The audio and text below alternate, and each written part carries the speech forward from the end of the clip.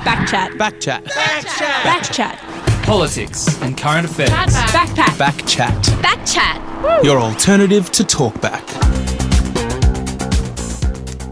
That's right. You are listening to Backchat here on FBI Radio, the freshest wrap of news and current affairs. I'm Sweta Das. And I'm Shami Sivasubramanian. And as always, we're going to give you the news you haven't heard on your airwaves this week. First up, you'll hear from Choice Australia's Erin Turner about how us youngins are paying a lot less for Tinder Plus. After that, we're joined by Share the Dignity's Rochelle Courtenay about tackling period poverty during and after the pandemic. But as always, we want to hear from you. Do you think it's fair for older people to pay more on Tinder Plus? Let us know your thoughts on this age-old debate on 0409 945 945 or tweet us at BackchatFBI. It is absolutely laughable. The woman's off her tree. Backchat, your alternative to Talkback. Did you know that older men are charged nearly 5 times as much for Tinder Premium, or Tinder Plus as it's called? Okay, insane. A report by Choice Australia found that over 30s could be paying nearly $35 a month for this premium service, and that's compared to young queer females who pay around $7. Is it ageism? Is this illegal? Or is this the justice we deserve? Our producer, Nicole Ilya Guyeva, spoke to Erin Turner from consumer advocacy group Choice about their findings on Australia's most downloaded dating app. Hi Erin, thanks so much for chatting with us today. Oh, thank you for having me. So Choice has conducted an investigation into Tinder and their pricing model, and based on the results of 60 mystery shoppers, it seems like the prices they offered varied depending on the age of the user. Just how significant was the difference between the lowest and highest prices? So we found a real range of prices, between $6.99 for a 1-month subscription to Tinder Plus to $34.37. So a really big difference. Up to 5 times more in some cases. We know that prices definitely varied by age. So if you're over 30, you generally were offered prices double that of people under 30. But there was still a lot of different prices shown to people within those age groups. So there's other factors at play here. And how did the prices differ specifically in the under 30 cohort? Really significantly. So between $6.99 and $16.71. What's really worrying to us is that Tinder has a lot of personal information. It's a dating app. Of course it has your age, your sexuality, your gender, your interests and location. And we are worried that Tinder is using that information to set prices. So, for example, in one category, if you're a queer man under 30 in a metro area, so in Sydney, for example, we saw prices from $7.99 to $15.10 for a month's subscription, so nearly double. Are users told about these price variations anywhere on the app? No, and that's our real problem with this. There's absolutely no transparency. We can't even have a conversation about whether Tinder's doing the right thing by its users or the wrong thing, if they're unfairly discriminating, because we don't know what they're using to set prices. We trawled through the privacy policy and the terms of service, and there are a few vague mentions to things like, we'll treat your data well, and we'll be transparent, or we might offer you some discounts. But nowhere does it say you're going to be given a different price to someone else based on what makes you, you. And given that that's really crucial, we think they should be disclosing that up front before you pay. Yeah, I agree. And is it legal to get a person to pay more depending on their category? That is a great question, and one I have been chewing over for the past few weeks. So it's illegal to discriminate in some ways in Australia. We've got some strong discrimination laws, but only when it's really unfair and it's based on certain attributes. So, for example, if we found evidence that they were charging more for someone based on gender, with no strong reasoning behind that, with just blatant discrimination, it could fall foul of discrimination laws. But we see price discrimination a lot. The best example is usually student discounts, and we accept it, but it's transparent and it's upfront. Separately, we do actually think Tinder might be breaching the Australian consumer law for failing to be transparent and potentially misleading their customers. We don't expect that this kind of use of our data to set prices happens, and in failing to tell customers, really omitting that information, we've made the argument that we think they're breaking that consumer law. Tinder has been sued for doing this kind of thing before in the US, but it seems not much has changed since then, especially in Australia. Do you think our legal framework is strong enough to prevent the app from using our data like this? Yeah, that's a great example. That's the California example. And they do have some really strong discrimination laws in California. Generally, are better at suing companies than we are in Australia. I do think there's a gap in our law. We've got some really strong rules, or rules that could be improved actually around privacy, and that's how companies take our data with our permission or not, and how they store it. But there aren't really explicit, clear rules about what companies do with that data once they have it. And we know that Tinder's not the only company out there doing this. It's just the one that we caught. So it's going to be a growing issue, and we think our laws need to catch up. We all know our data is being collected and used by apps like Facebook and more recently TikTok, but it's more surprising to hear about an app using our personal information to set their prices. Is this a common practice? It's really hard to tell. We've heard of examples from Choice members and people out in the public of things like, you were searching for a flight before March this year, most likely, and maybe a week later you search for the same flight and the price goes up a lot, or you search on a different computer and the price is lower. So we do know that there's data being used to set prices in some cases, but it's totally not transparent. We're not sure if that's based on browser history, on your personal attributes, what the company knows about you, or other factors going on there. And that real lack of transparency, it puts companies in control. It gives them a lot more power to get more of us to pay more, potentially for the same service. So TikTok has reignited a discussion about privacy and the safety of our data, and so has Tinder now. Should we be concerned about how much information we hand over to these apps, or is it just a way of life now? So I think there's two issues here. One is, what information do you hand over to a company? The other is, how does a company use it? Because it's one thing for a company to get your information, and in the case of Tinder, it's really reasonable that the app knows your age, your sexuality, and your gender, because it's offering you a service based on those. You want to be matched with someone based on those attributes. The problem with Tinder here is that they don't tell you that that information can affect what you pay and potentially the level of service you receive. That's the unfair part here. So there's a lot of law reform and a lot of work to do to make the internet fairer for everyone, not just big companies. Yeah, I'd love to find out what could actually be done about this within Australian law to make these transactions more transparent. So I think this is the start of a conversation about making these transactions more transparent. We've got some ideas at Choice. We think we can use a little bit of the consumer law. We probably need a bit more law reform. There's also an amazing book written by an Australian thinker, Ellen Broad, Made by Humans. It's all about algorithms and, basically how companies use data and the need for transparency and accountability. It's one of my favorite books ever. But it really goes into detail about how it shouldn't be this hard to make companies do better. Really what we're asking them to do is just be honest and transparent with us. And last question, has Tinder responded to any of this? So we tried to get in touch with Tinder so many times. Our poor investigative journalists tried their official lines, tried to even contact some of their staff on LinkedIn, tried to shout out on Twitter. We were ghosted by this dating app to try to get them to comment on this before we published. They have issued a statement in the last, I think, 24, 48 hours-ish, that, they do charge people different prices. They haven't explained what data they're using, and they don't seem to think it's a problem. Well, we'll be sure to keep track of that, see if they respond. But thank you so much for speaking with us, Erin. Pleasure. Thank you for having me. It is absolutely laughable. The woman's off her tree.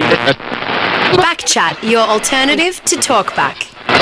That was Erin Turner from Choice Australia on whether Tinder Plus's pricing is discriminatory. That's right. Earlier we asked you if you think this uneven pricing was fair. You can text us in on 0409 945 945. And we actually got some texts in. So someone texted in and said, I reckon it's sus if race and sexuality comes into dating app pricing. 100%. Which is a really good point. If you pick one factor, what's going to stop them from picking other factors? factors, which is a bit dodgy.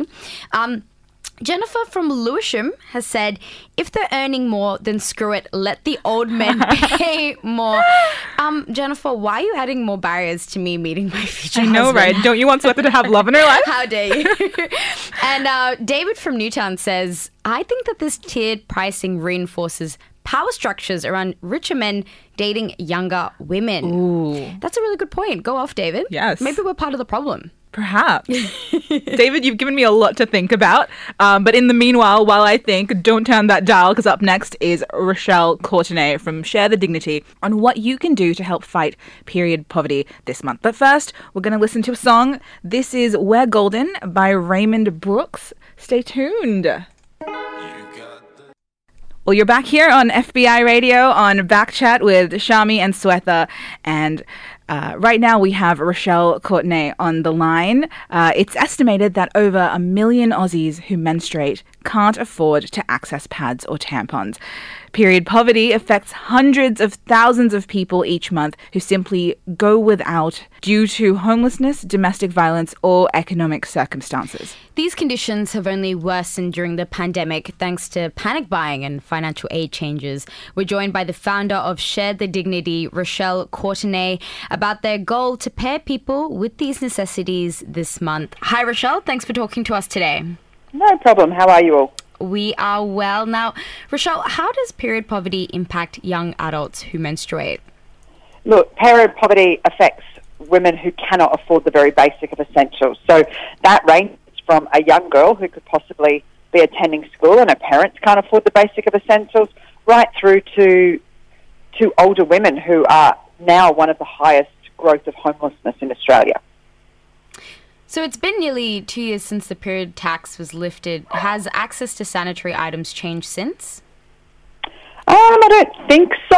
I think that that tax has now been abolished, but the fact that period poverty keeps growing in Australia because, I mean, if you even look at the figures before COVID, 3.2 million Australians were living under the poverty line.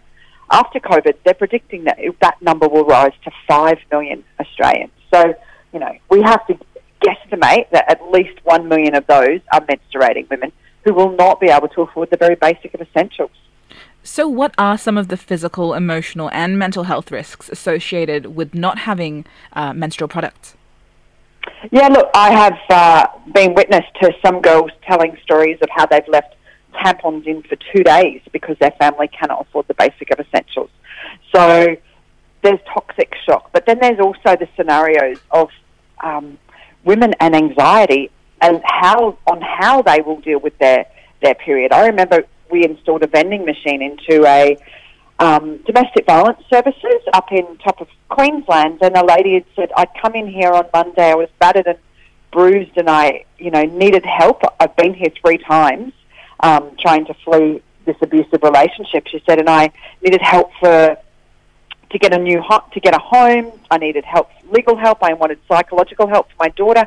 She said, and then I got my period and I just couldn't ask for the help again. And then when the vending machine was installed on the Wednesday, she said, I just sat on the toilet and cried because I could deal with one thing out of my life, and that was having access to sanitary items. Oh, thanks for sharing that story. As New South Wales braces for a second wave, has it become more difficult to access pads and tampons during the pandemic? Oh, absolutely. I mean, we look at Share the Dignity's job is to get donated products. So COVID certainly in March and in August has closed our collections down. So collection boxes are in every Woolworths throughout Australia. But if there are no products left on the shelf, then you can't donate them. If the charities that we work with, and there are about 3,000 charities around Australia, are not opening their doors, then where are these women being able to get access to them? We're doing the very best that we can to work with the charities that are open to get them access. But unfortunately, the services that are normally around for women experiencing homelessness are not open. You're listening to Backchat on FBI Radio 94.5 FM with Swetha and Shami. We're speaking with Rochelle Courtenay from Share the Dignity on the state of period poverty for young Aussies who menstruate. So, Rochelle, recently the Victorian government announced that free pads and tampons will be distributed in public schools. Do you know of any other states or federal initiatives to help young people access sanitary products?